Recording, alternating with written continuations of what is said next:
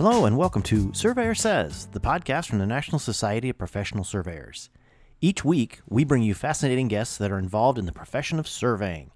We cover a lot of ground, including Table A Talk with Gary Kent, Point of Order with the NSPS Joint Government Affairs Team, Future Focus, highlighting current and future leaders of the profession, and everything survey-related in between. Thanks for joining us here on the podcast, and hope you enjoyed listening to this episode of Surveyor Says.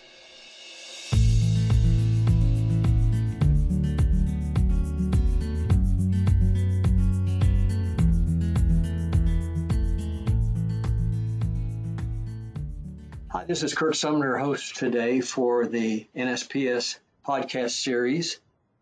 And as listeners know, we've started a series within a series called Get to Know Your Directors as a means of helping our membership and anybody else who wants to listen know who our directors are. And of course, they come from all over the country and have different backgrounds to some degree and maybe have different business structures, for obviously. But in terms of the people, being people, we're all just hardworking folks that are interested in our profession and want to do something to make it better and stronger, and whatever we can do to help our organization, state and national, do that, and even regional, where you are, Doug. You have WestFed out there. So today I've got Doug Schneider with me from Arizona.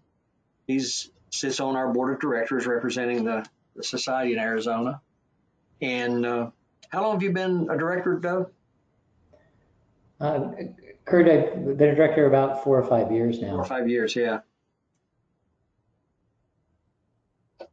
Yeah, and I can't give you a number, Doug, in terms of what an average is for directors. Some people come and stay forever, it seems, and some people come and go. And I don't, does the society there have any kind of criteria about that in terms of this is something we'll have you do for a certain amount of time, or is it sort of left up to you? No, the Arizona Professional Land Surveyors has a policy where the chairman appoints the director, and our chairman serves a 2-year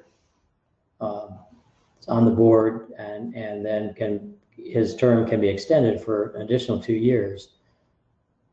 So so it's possible then, and normally have chairmen that run the full 4 year, and so it's possible every 4 years there could be a different director appointed. However, it's not like there's a whole slug of people raising their hands. Yeah, I can understand that. That may be particularly true in today's world where everybody seems to be so busy all the time. Not that people would necessarily volunteer if they weren't busy, but as you and I were talking about before we started recording, it's a really busy time right now. So it's an extra, I won't call it a burden, but an extra thing to do in conjunction with everything that's going on in your business. And as you know, you're gone for several days at a time when you go to our meetings, and that can be difficult keeping up with what's going on back in the office. Hopefully you got a good crew and good leadership, so you're able to do that. Yeah, I really do. It's a lot of times I probably don't take as much opportunity as I should to reach out to my folks and tell them what a darn good job they're doing. And quite frankly, it's been really impressive to me when I had to go away for some of these meetings for an extended period of time or on a vacation, that they really step up to the plate and hit the home runs for me when I'm not there. And I understand in talking to you, you guys are pretty busy. Are you primarily a company that does development? Do you do what do I want to call it? Not public service, but working for governmental entities like a county or state departments or like highway departments, people like that? Or are you tied more to the development side? Well, the corporation I work for, Rick Engineering, has various offices. 5 or so offices in California, a couple in Arizona, a couple in the Denver area, and then one new startup office in the Las Vegas area. I manage the survey department in the Tucson office, and the Tucson office primarily does land development. We do have some public works projects that we do, but we have a lot of master plan communities that we work in, doing residential work. We do work with apartments, commercial work, school work. But primarily it is land development, and you're absolutely correct. Things are pretty busy. There seems to be a lot of developers that want to develop properties sooner than later.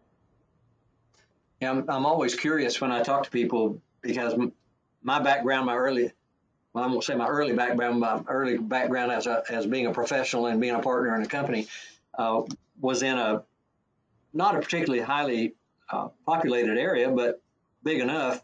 And we found ourselves looking pretty much at everything. We did public works, we did subdivisions, we did other land development, highways, whatever was out there. And I've worked in a few firms like that and carried that on a little bit in my own business, although I was a lot smaller. So it seems to be that, or what you're telling me about Brick Engineering, that perhaps they're pretty broad brush as well. Are there elements of architecture or anything like that in the company, or is it all engineering and surveying? There's not really. I think there's an architect that works in our Arvada office in the Denver area, but generally it's civil engineering and surveying. So I get the pleasure to work with civil engineers, quite a bit. So we're supporting those civil engineering projects. Plus, we also reach out. We do a lot of boundary surveys and title surveys that are work that our survey department brings into the firm that are not associated with the civil engineering aspect of the work. So is there, I don't know much about the property structure where you are. Like here, there's a lot of privately owned big farms and that kind of thing that end up getting surveyed from time to time, but there are a lot of them that really never do. They get handed down from family to family. And when you run into one of those, they can be pretty challenging sometimes. I don't know if you ever encounter that kind of thing where you are, but that's been the case with me throughout my career. I've had a number of those kind of things where it's not development. It's really just somebody's piece of land.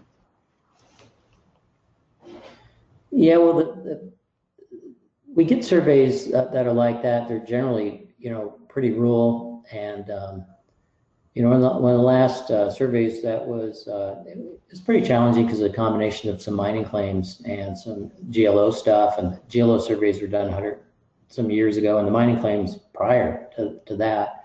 So it's really interesting to get out there. It's 1,000+ acres, and out in the southeastern part of Arizona. But we're fortunate somewhat in the West that the GLO is coming in, done a lot of survey work, and now via the BLM, and so with the land being sectionalized, even some of these large farms are still part of that public land survey system, and so that although they can be challenging, they may be less challenging than in the context of some really old meets and bounds stuff that has just been handed down generation after generation. One of the things, I've been to Arizona a few times, and I don't think I realized how diverse it was in terms of land and temperature and heights and all that kind of stuff. And I got to go up to the Grand Canyon once, but I had the opportunity to go to Snowflake. And I think, is it called Sholo that's near Snowflake? I think it is, in the mountains, kind of in the southeastern part. And that was pretty interesting. Almost alpine, it seemed. But I had to absolutely. Yeah, in Tucson, we're a couple thousand feet elevation. But my wife and I own property up in the Flagstaff area, and that's over 7,000 feet. And we're kind of trolling around looking for, if we can find a piece of property, up in the northeastern part of Arizona, and that's somewhere around 8,000 feet. And quite frankly, there's all the way from the the desert to the pine forest and everything in between.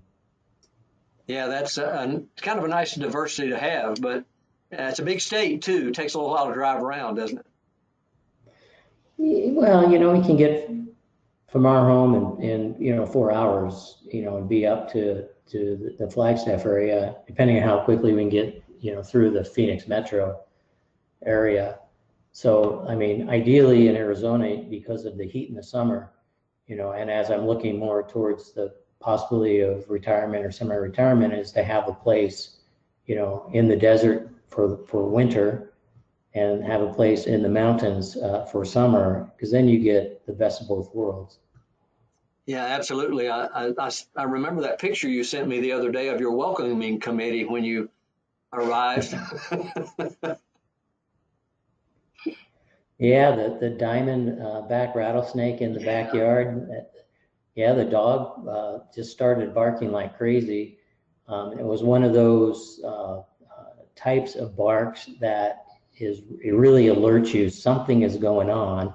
And so I got up from my home office and walked out in the backyard, and there was this diamondback was 4.5 foot long. It was a healthy snake. It didn't care about us one iota. It just looked at us and just like whatever. I put the dog in the garage, snapped some pictures of the snake, and then just let it go about its business. And it's probably looking to see if it could eat some baby rabbits or some lizards, or find something to eat in our backyard, because we have a bunch of drip irrigation back there, so it tends to bring in a little bit of the wildlife that lives around. Right.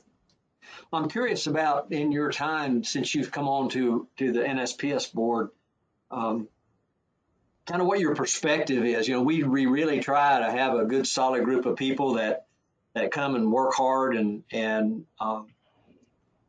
really trying to do the right thing for the profession. That's what all societies are about, just like NSPS being one of them.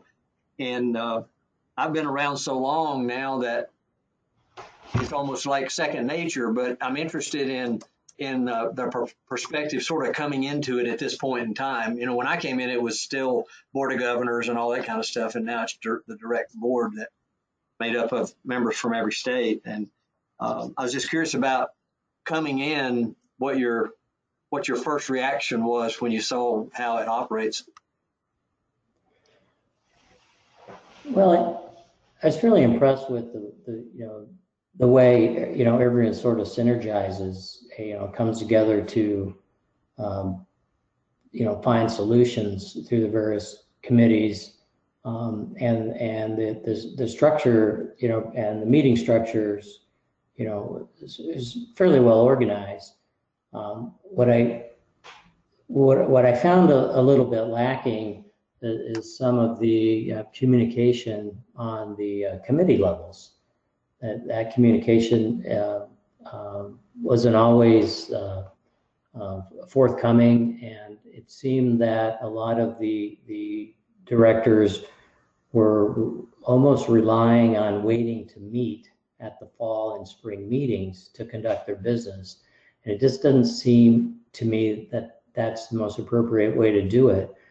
And I would be hopeful that one of the lessons maybe that we've learned through our need to communicate virtually or more remotely through the GoToMeeting or Zoom or whatever, that maybe the organization can help, push that meeting format down so that committees can meet more on a regular basis throughout the year to accomplish the tasks that they have to accomplish, versus trying to get together and get those accomplished in the course of a couple of meetings. Yeah, that makes a lot of sense, and you're right about the sort of learning about the communication process, and how well it can work. That's one of the things that sort of surprised me, I think, when we first started doing any kind of meeting, whether it was committee meetings or the board meetings, or even the meetings with the officers and executive committee. Being able to have a meeting sort of like you and I are doing right now, where we're talking to each other, we're looking at each other, and it really does help. I know I was just recently on what was supposed to be the last meeting of the ALTA NSPS Joint Committee leading up to rolling out the new version of the standards. And of course, that had to be held this way too. And I think from my perspective, and I think Trish in the office probably shares it to some degree too, is exactly what you just said, how effective this can be in getting things done and not having to worry about do everything at the meeting. There's a lot of things you can do ahead of time and be prepared, committee level, board level, all along. And I think it's going to have a big impact, not only on us, but pretty much everybody who does meetings with boards that are from all over the place. And so I agree with you. It's something we need to work on to make sure that we orchestrate those meetings. And perhaps maybe it needs a little more nudging, if you will, from us at headquarters to help people get things done. Because even though a chairman might know that's available, he or she's also got a schedule to take care of and clients to take care of. So perhaps a good way to do that would be, and hopefully not an intrusive way, but in a helpful way, we at staff could help orchestrate that to be more commonplace, so it doesn't have to occur the way you talked about. Because you're absolutely right about how hard it is to actually get things done all in such a short period of time at the meetings, because what committees only meet maybe 2 or 3 hours. So hopefully we can learn from that. Yeah, and I think this lesson, I've been to some really wonderful virtual conferences. The joint conference that APLS had with the Nevada and the California Association, came off really well. And there was a lot of educational opportunities. There was, the ability for also social interaction amongst the participants through like virtual cocktail hours. There was ability for the participants to meet with vendors and for vendors to present at some of these half-hour open sessions. You really have to start thinking that maybe there's a better format for some of the things that we've been doing. It's easy to do it the traditional way, and to just keep going, but maybe we can find a new model for some of these things, and maybe it can be a combination model. What I miss most about not getting together with people is the social things that happen around the meetings that you don't get when you meet virtually. The dinners you go with people, the acquaintances you make, and the friendships that you make. It's a little tougher, but I still think that there could be some modification or blending to in-person and virtual interactions and meetings going on into the future. Yeah, I think so too. And one of the other things that I look at, trying to think about how we could perhaps make it more effective or more enjoyable in the spring, and we do the spring meeting. Typically, we've been doing them here in the DC area, and then doing what we call our Day on the Hill as well. And sometimes that seems a little pressed, if that's the right word, to make sure that we get that part of it in. But then at the same time, like you said, we still got to do committee meetings. We still have to do all the other things that are needed. So perhaps this idea of taking care of a lot of committee stuff ahead of time in these other settings, maybe that enhances our ability to get more people to be able to participate in the Capitol Hill visits as well.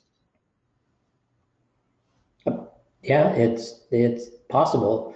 I mean, I really enjoyed, actually found my first time going up on the hill to be a little challenging, almost intimidating, but once it was done, it was really rewarding. And you meet a lot of really interesting people, in doing that care a lot about the profession. And it's sort of a bit of a crapshoot who you get to meet with when you go up on the hill. You get to meet with a staffer, you really get to meet with a congressman, congresswoman, or a senator, and so it's really interesting. And for me, traveling out of the West, and coming to DC, it is kind of exciting. I was in the DC area at Fort Belvoir when I was a young, and actually got training there, in construction surveyor in the little stint I spent with the military.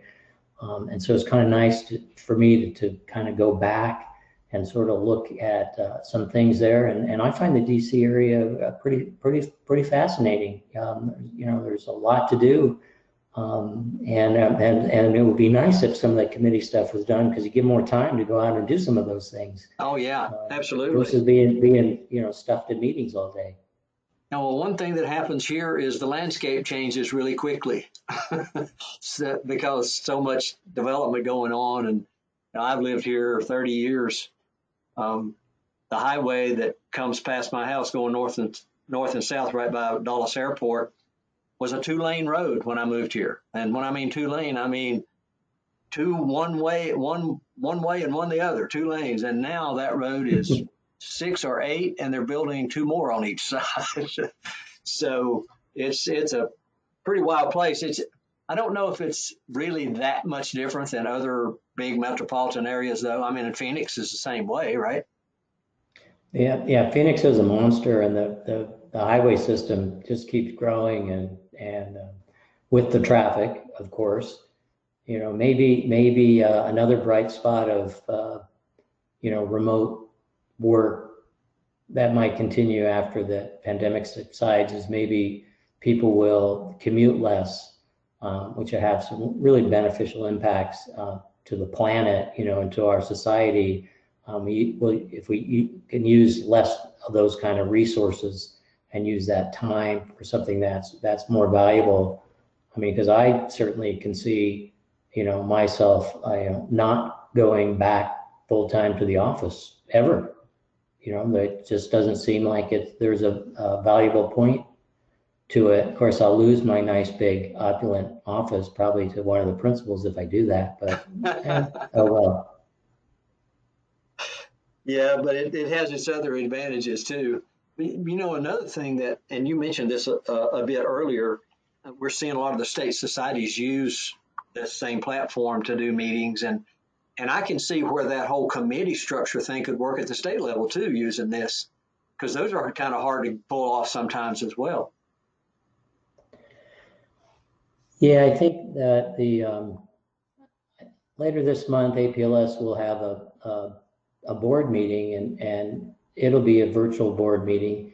We had met in person, and they had like a telephone puck where people could call in if they couldn't make it, because the board members come from all over the state. It's really hard sometimes to coordinate that timing. We try to coordinate our board meetings with some type of a seminar offering that we might be able to do, an educational seminar, have the board meeting one day and the seminar another day where members could come. But we're probably going to be doing seminars virtually here, in at least in the short term, and so we're going to a virtual board meeting, and I think it'll work way better than the few traveling and then having the puck for those who want to phone in. Right. At least we'll be able to see each other's faces. Absolutely. Yeah. What do you perceive profession-wise in your part of the country in terms of what I always call the next generation coming through with, we have different educational requirements now, and some states are more stringent than our others. But in your part of the world, what's your vision of how that's going to turn out? Are we going to be having fewer people coming in at those upper level, becoming licensed people? Or do you think there's enough interest and availability of people to fill the spots, that will still be able to stay pretty strong. Well, Arizona does not have a educational requirement to licensure.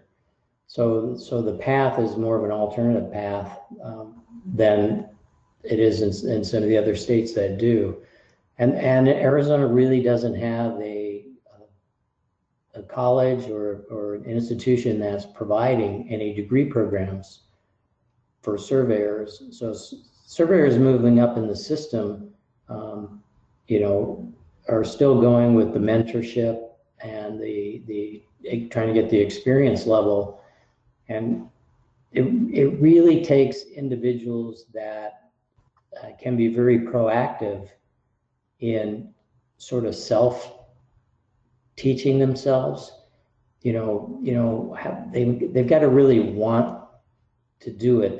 They've got to want to go out and get books, read books, ask the right questions of other people, be engaged in professional societies that provide the educational opportunities for them, and then work for an employer that will help mentor and guide them forward. I'm encouraged at the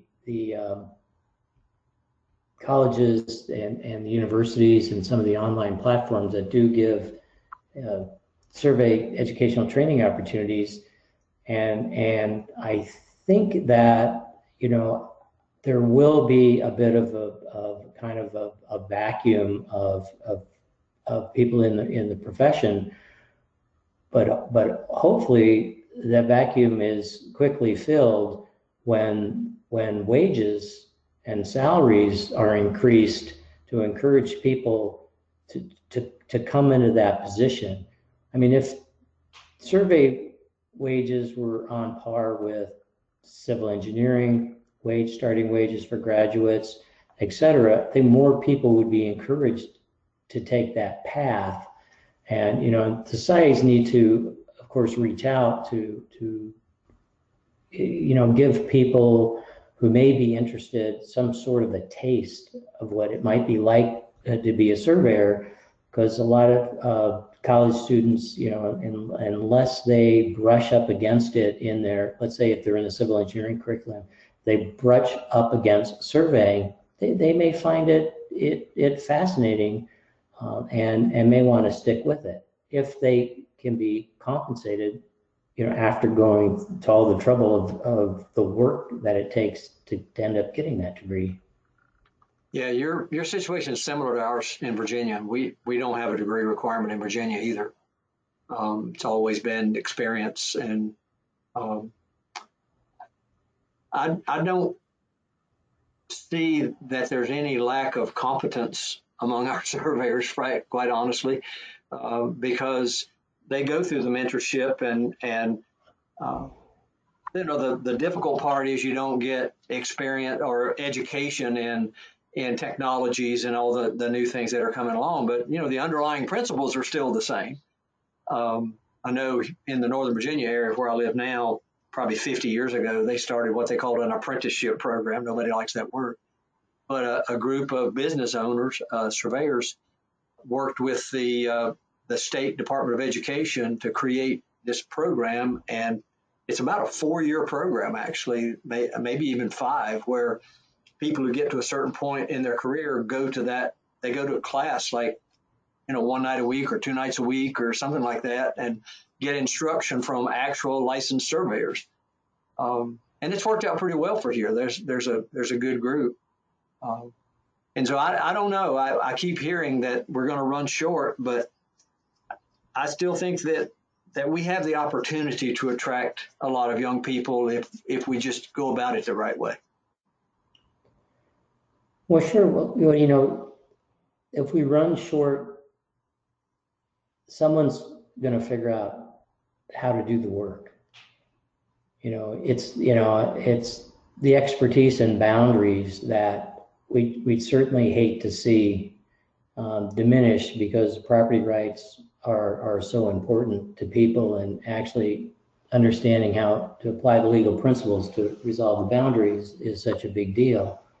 But the construction industry will figure out how to get stuff surveyed so they can build stuff. They're not going to need surveyors, to do that.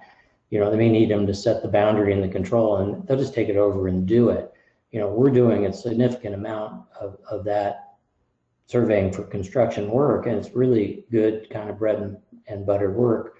But if we weren't here to do it, they'd figure out how to get it done. So, we need to keep, providing that, and we need to provide the education and the educational opportunities so that people can understand and use a lot of these advanced technologies that you have in surveying today. I mean, it's pretty impressive what the movement in the industry has been over the last several decades. Measurement now is almost the easiest part of anything. It used to be a challenge. Now it's pretty simple. I'm just waiting to get the centimeter level measurements on my watch. Yeah, that may be true. I don't know. It's interesting to me to go to a construction site and see every piece of equipment with GPS units on it, and like you said, you provide them the data, and then it's a matter of the machinery figuring out where it needs to go. It's pretty amazing. That's for sure. Yeah, I mean, they're definitely going to do it. There's no doubt about it.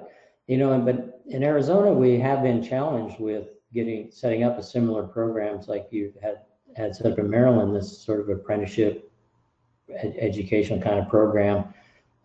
It just hasn't seemed to really taken off, that well. And there's been some, educational institutions that have tried it, and they just have not gotten enough people to attend to make those programs viable enough to continue.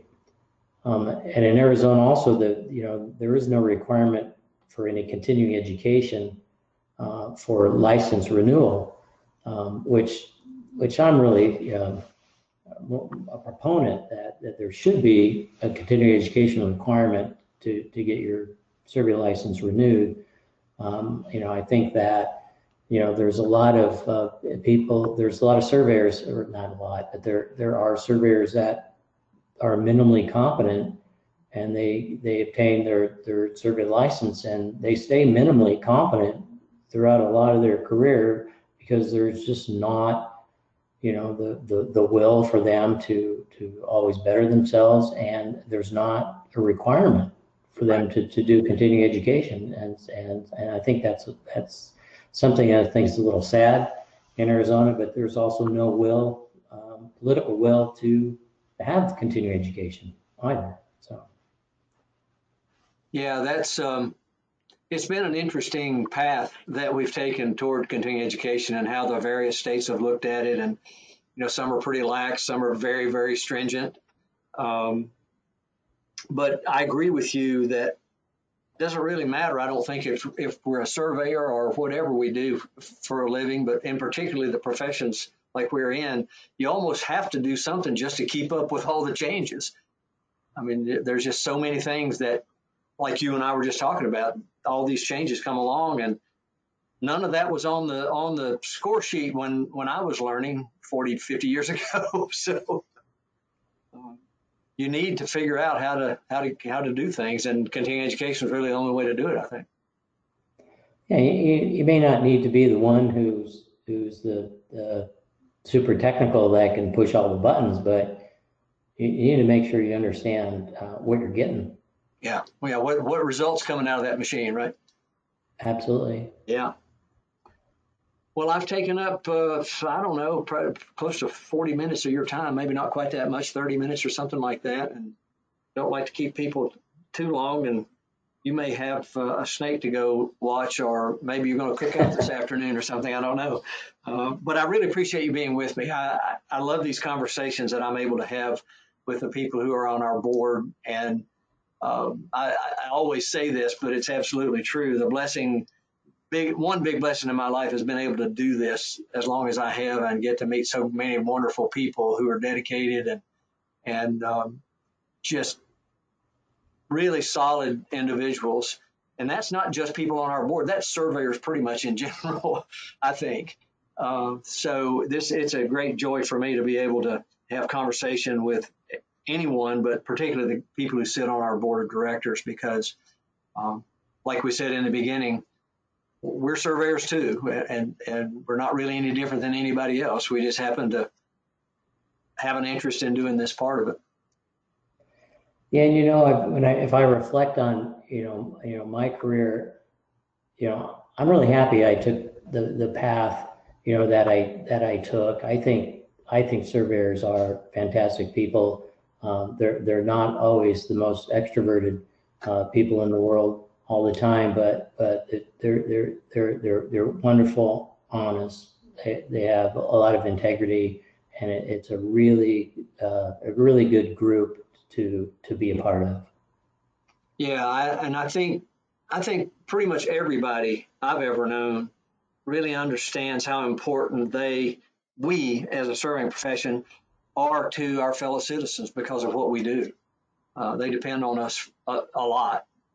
And so it's always refreshing and rewarding to talk to people and know that they are up for the challenge and dedicated to it. So that's what I see in our board members. I can't recall ever having anybody on our board that I didn't think really had the profession's best interests at heart, and just that dedication to the public too. And you're certainly among that group for sure.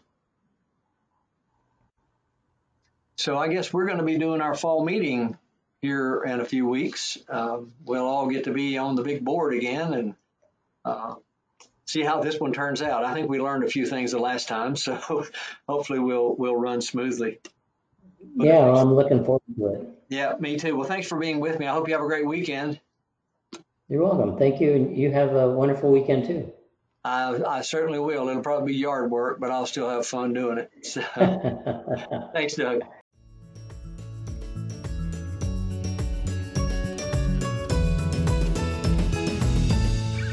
You've been listening to the Surveyor Says podcast, brought to you by the National Society of Professional Surveyors. If you have any questions about today's episode or any other topic, please email us at info@nsps.us.com, and we are here to help. Visit our website, nsps.us.com, to learn more about our association, the programs we administer and support, our sustaining members, and information about future episodes of Surveyor Says. Subscribe to the podcast on iTunes, Apple Podcasts, Google Play, iHeartRadio, Spotify, as well as our podcast host, Podbean. And remember, it's a great day to be a surveyor.